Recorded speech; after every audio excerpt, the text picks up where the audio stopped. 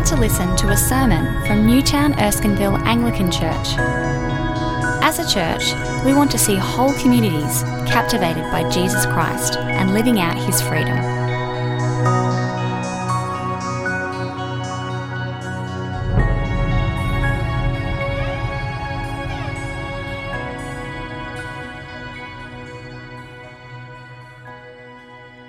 Hi everyone, my name's Gilly and I'll be giving the first Bible reading today, which comes from Psalm 110, which is on page 603 in the Pew Bible.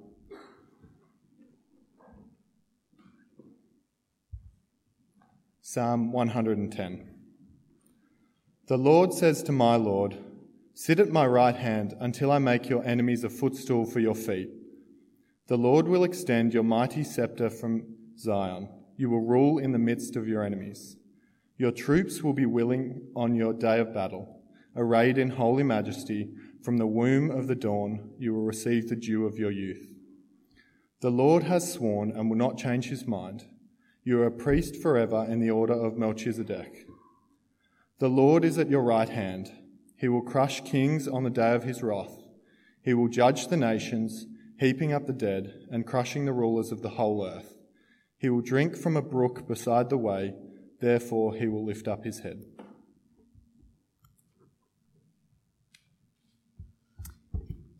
Hi everyone, my name's Maddie. The second Bible reading is from 1 Corinthians 15, verses 12 to 34, which is on page 1139 in the Pew Bible. But if it is preached that Christ has been raised from the dead, how can some of you say that there is no resurrection of the dead? If there is no resurrection of the dead, then not even Christ has been raised. And if Christ has not been raised, our preaching is useless, and so is your faith. More than that, we are then found to be false witnesses about God, for we have testified about God that he raised Christ from the dead. But he did not raise him if in fact the dead are not raised. For if the dead are not raised, then Christ has not been raised either. And if Christ has not been raised, your faith is futile. You are still in your sins. Then those also who have fallen asleep in Christ are lost. If only for this life we have hope in Christ, we are to be pitied more than all men. But Christ has indeed been raised from the dead, the firstfruits of those who have fallen asleep. For since death came through a man, the resurrection of the dead comes also through a man. For as in Adam all die, so in Christ all will be made alive. But each in his own turn. Christ, the firstfruits, then, when he comes, those who belong to him. Then the end will come when he hands over the kingdom to God the Father after he has destroyed all dominion, authority, and power. For he must reign until he has put all his enemies under his feet. The last enemy to be destroyed is death. For he has put everything under his feet. Now, when it says that everything has been put under him, it is clear that this does not include God himself, who put everything under Christ. When he has done this, then the Son himself will be made subject to him who put everything under him, so that God may be all in all. Now, if there is no resurrection, what will those do who are baptized for the dead? If the dead are not raised at all, why are people baptized for them? And as for us, why do we endanger ourselves every hour? I die every day. I mean that, brothers, just as surely as I glory over you in Christ Jesus our Lord. If I fought wild beasts in Ephesus for merely human reasons, what have I gained? If the dead are not raised, let us eat and drink, for tomorrow we die. Do not be misled. Bad company corrupts good character. Come back to your senses as you ought and stop sinning, for there are some who are ignorant of God. I say this to your shame.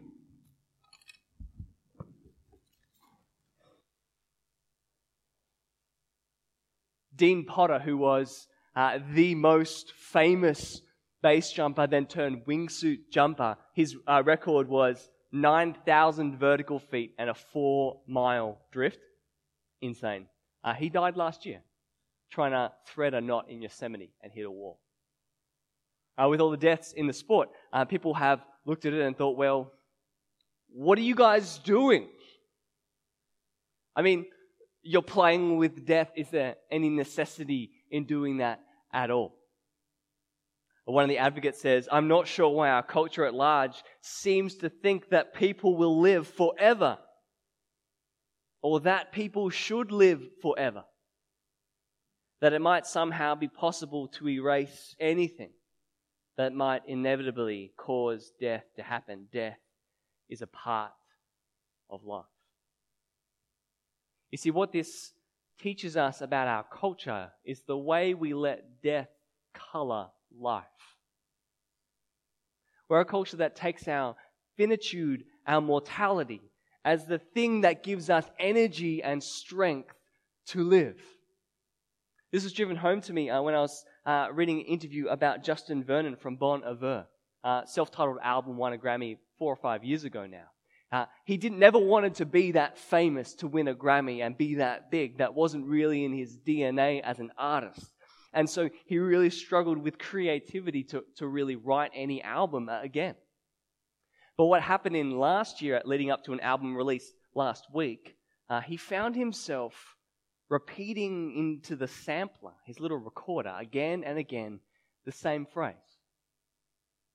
It might be over soon. It might be over soon. The bad stuff might be over soon. The good stuff might be over soon. So you'd better figure out how to enjoy this life and participate in it. Justin took his mortality as the driving force for his creativity. And I think that's a picture of our culture. We let death color life. Martin Heidegger called it being toward death. All that means is YOLO, right? You only live once. And the more authentically you realize that, the more authentic, energetic, and passionate existence you will live. Let us eat and let us drink, for tomorrow we die. And friends, even as people in church who might believe in something bigger than what is here and what is around us now, we often find ourselves, like our culture, coloring our life with our death. I think we often find it harder to find something more motivating than the fact we'll die one day. And so we, like our culture, drink full on life. I think that puts us in as much need of 1 Corinthians 15 as the Corinthians had. Because friends, let me tell you that the resurrection of Jesus gives more energy, fire, vision, imagination, and freedom for living than the despair of our culture can ever give. And 1 Corinthians 15 is an invitation to us to not color our lives with death, but color our lives with the resurrection of the Lord Jesus and our own coming resurrection. So we're going to track through this passage looking at 4 things. 1 thing about resurrection, 3 things about hope. 1 thing about resurrection, 3 things about hope.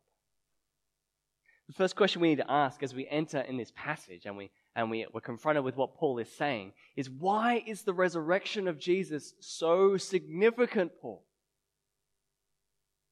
He says in very strong terms that it is. Just to catch you up, in verses 1 to 11, Paul announces that his gospel, the good news he came to the Corinthians with, was that Jesus was seen, raised from the dead, according to Scriptures, after he had died, according to Scriptures, only a few days before.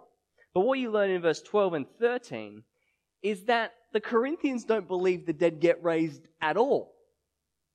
So Paul's thinking, we need to talk about some things together, me and you. Because the Corinthians, they followed Greek culture, as many others did at the time, really. Only Jews really believed in any sort of resurrection. Greek thought was that the body was bad and the spirit was good, and up there was good and get away from here. So just die and get on with it, kind of thing, right?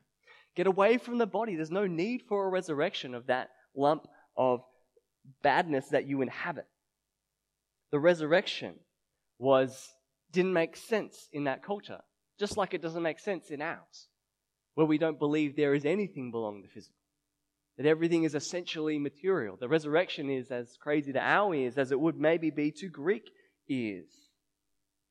But what Paul says is that without the resurrection, it is business as usual.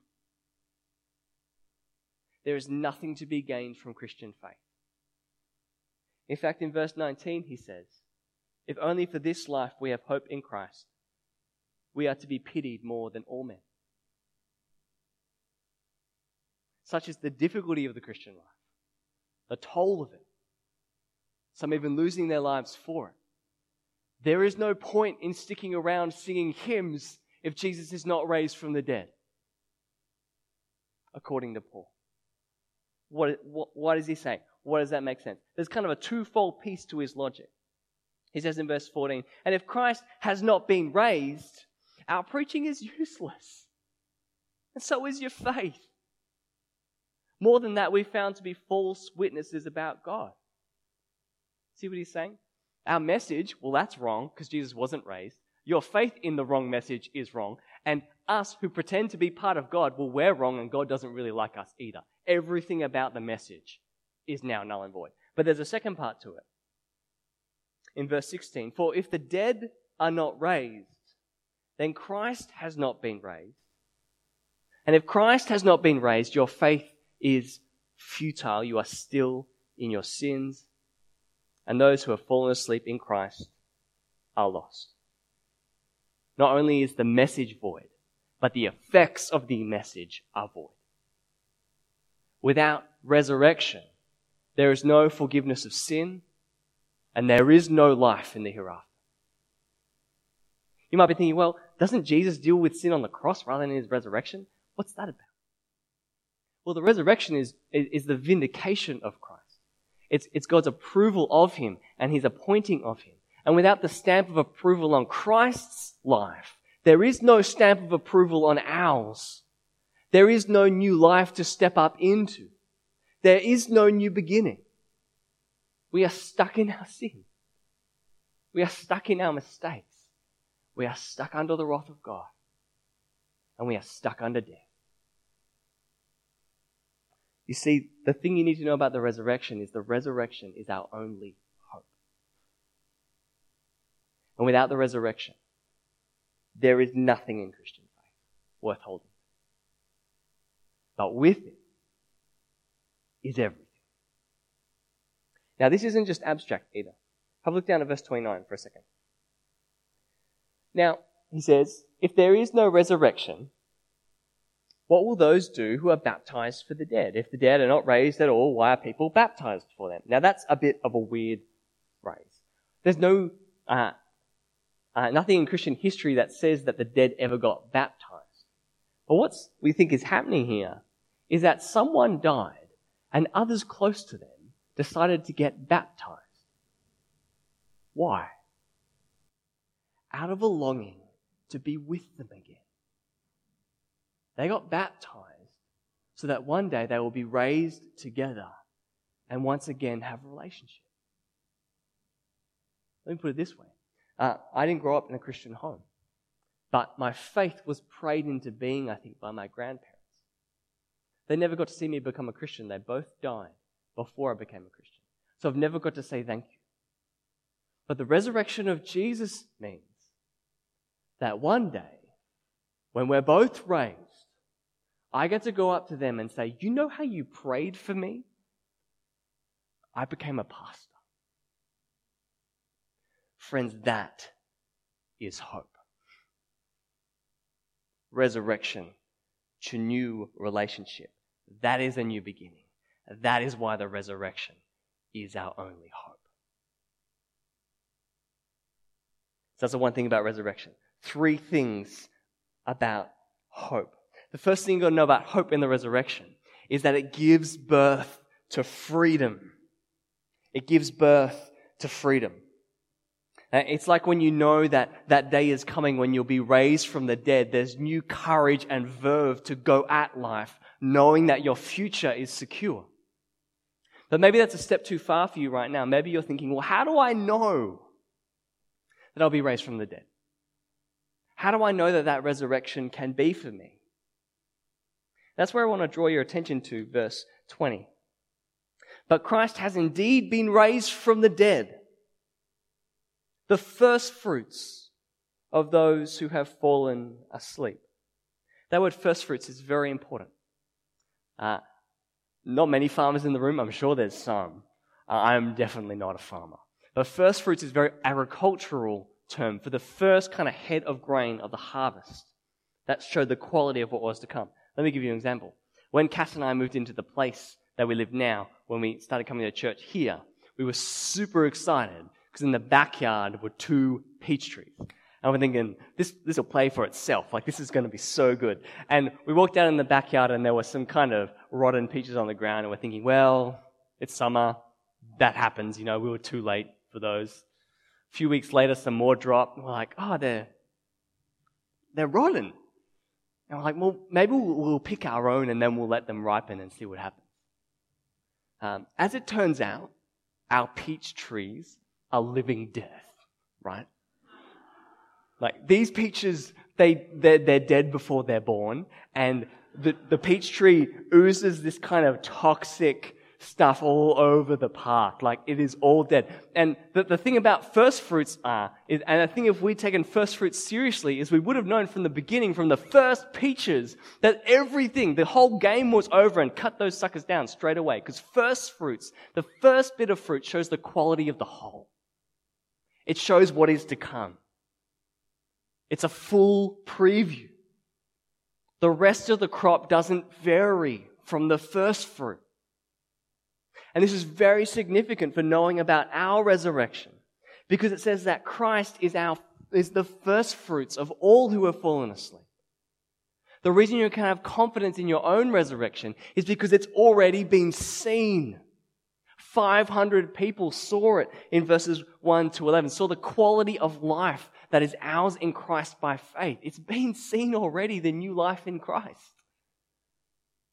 The first fruits have been tasted and touched and known, so that we can have confidence that as was Christ's body, so will be our body.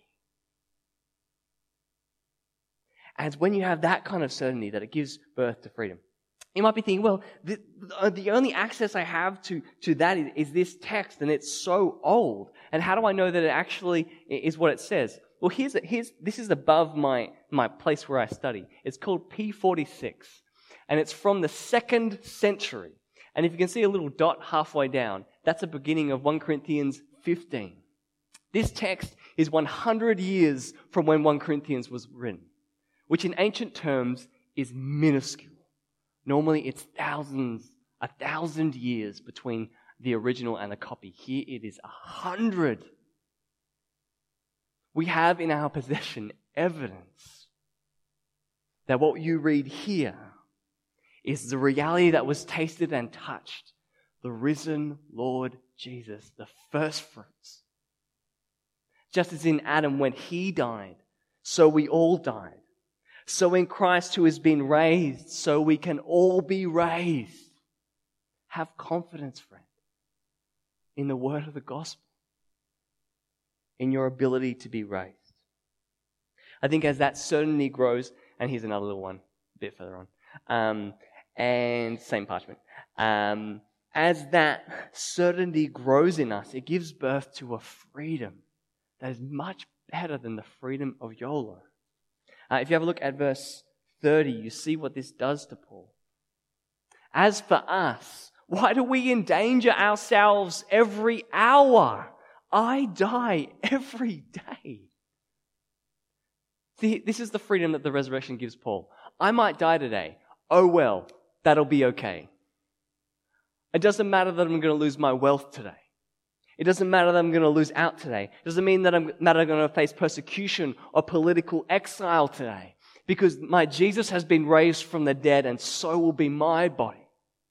It's the freedom to look at life without the fear of death and to go at life trusting that everything in the end is secure. You can die every day, knowing that the resurrection is coming. You see, hope gives birth to freedom. real freedom to live life.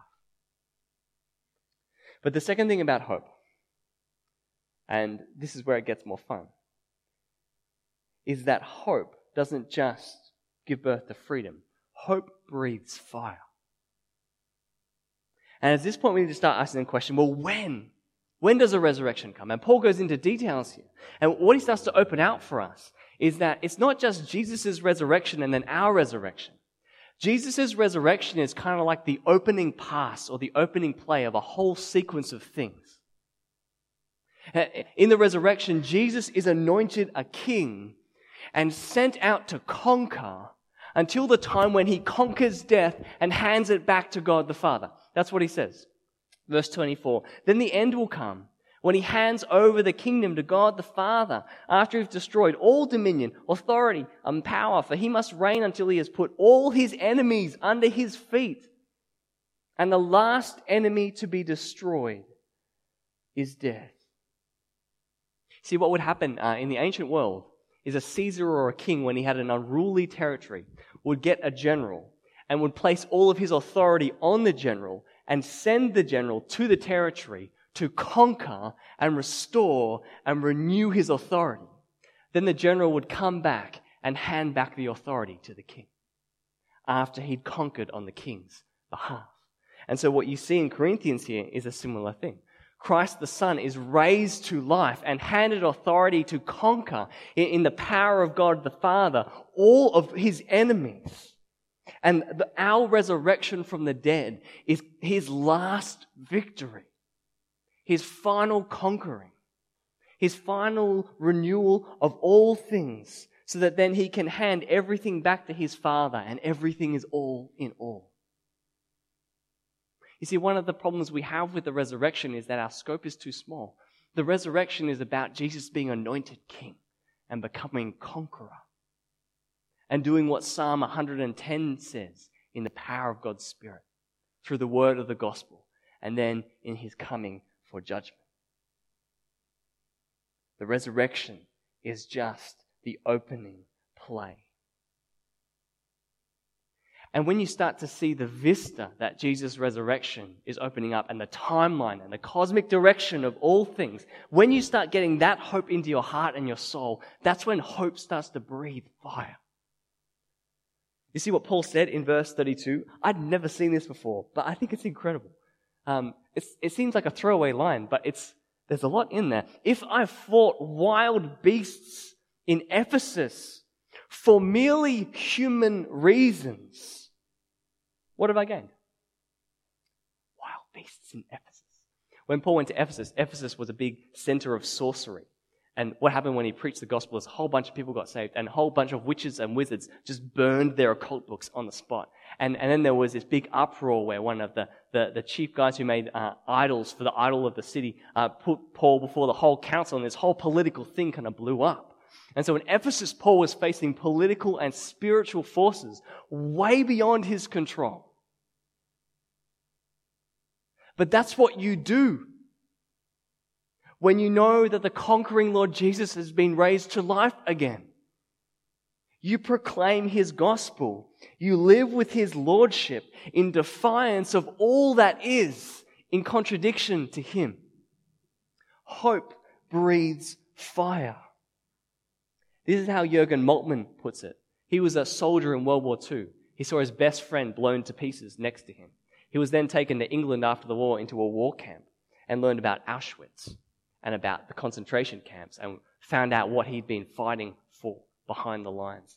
And somehow in the midst of that, he said God found him in his desolation. Someone who knows despair very well says this about hope. Faith, wherever it develops into hope, causes not rest, but unrest. Not patience, but impatience. It doesn't calm the unquiet heart. It is itself the unquiet heart in man. Those who hope in Christ can no longer put up with reality as it is, but begin to suffer under it, to contradict it. You see, when you know what's coming, when you know about the defeat of death, When you know about the restoration of all things and the throwing aside of all ungodly authority, you start to look around at the world and at persecuted Christians and at poverty and at trafficking and at the parts of our society that are a mess, and you say, this is not what the Lordship of Christ will bring about. And when you start to see the dissonance between what will be and what is, your hope starts to breathe fire. And that's why there is so much more passion and imagination and verve for living in viewing the resurrection than in viewing your impending death. The resurrection gives a mightier, bigger, fuller vision of how to live even now than our death could ever. Hope breathes fire. And so finally, third thing about hope, and this is where it all lands really. And this is why Paul has put resurrection at the end of Corinthians rather than at the beginning. Is that the resurrection and hope, it actually reimagines the whole of life. Have a look at where he lands in verse 33. Do not be misled. Bad company corrupts good character. Come back to your senses as you ought and stop sinning. For there are some who are ignorant of God, and I say this to your shame. You get to that point of the chapter and you think, we haven't really been talking about sin, Paul. I don't really know if you've been on about that. We've been talking about resurrection. But what Paul sees here is that their ignorance about God and his purposes in Christ is the reality that underwrites all the other issues in the book. You see, when you know about the resurrection of the dead and the movement of the whole universe in the direction of the Lordship of Christ, all of a sudden what you do with your sexuality makes more sense, and the sacrifices you make to do it. All of a sudden, the way you do church together and the sacrifices you make to preach the gospel start to make sense. All of a sudden, living not in the wisdom of the world, but Christ's wisdom begins to make sense. The resurrection and knowing God in that way brings a reimagining of life. It underwrites, it energizes, it provides the vision for life. That's why it's here at the end. The resurrection calls us to reimagine everything. Hope reimagines life. Whenever I think about reimagining life, I think about my friend Rachel. Cass and I met Rachel in year 12, and she was so brilliant. We always thought she'd be a journalist because she was just such a beautiful writer. Grew up in a private school on the North Shore, and she was just going to be headed for some incredible stuff. But when she was in her late teens and early 20s, she got that fire that hope breathes, and she started learning about South Africa and young girls around Durban who were often assaulted when they were young and didn't have anyone to help them and had such a different experience of life than what she did.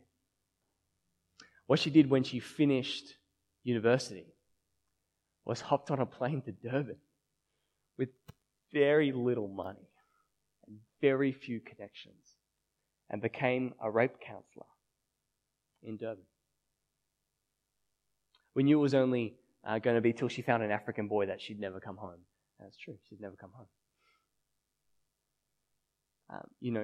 That's a life reimagined by the resurrection. Because what does it matter losing your career? What does it matter losing your wealth? What does it matter losing our time?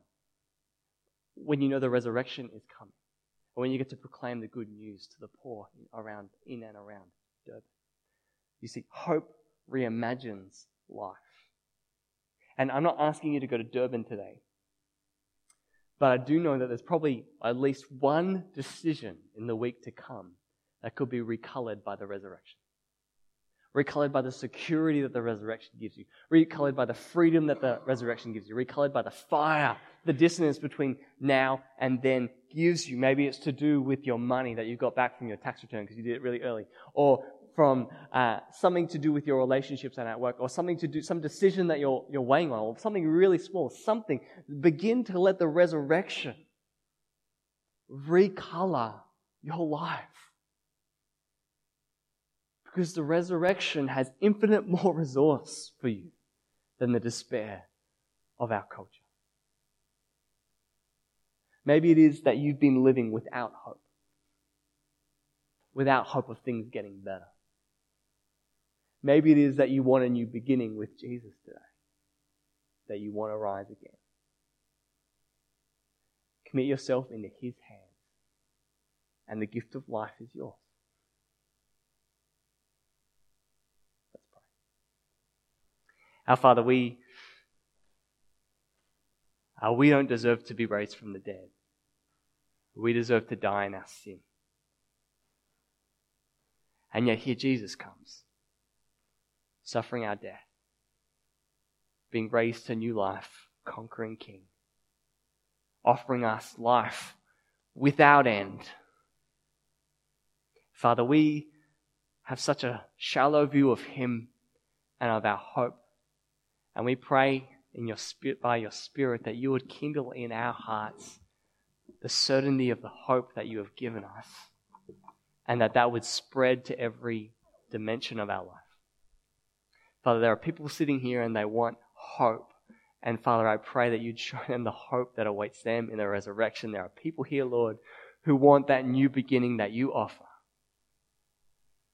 And so they come and they trust Jesus' death and his resurrection and ask for a fresh start.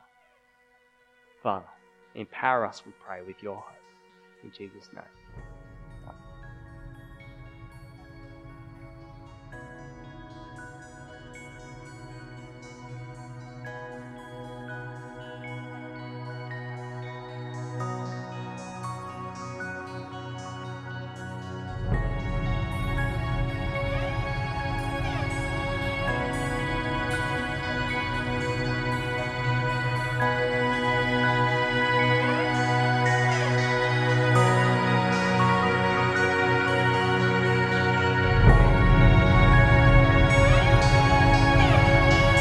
Thanks for listening to the Newtown Erskineville Anglican Church podcast.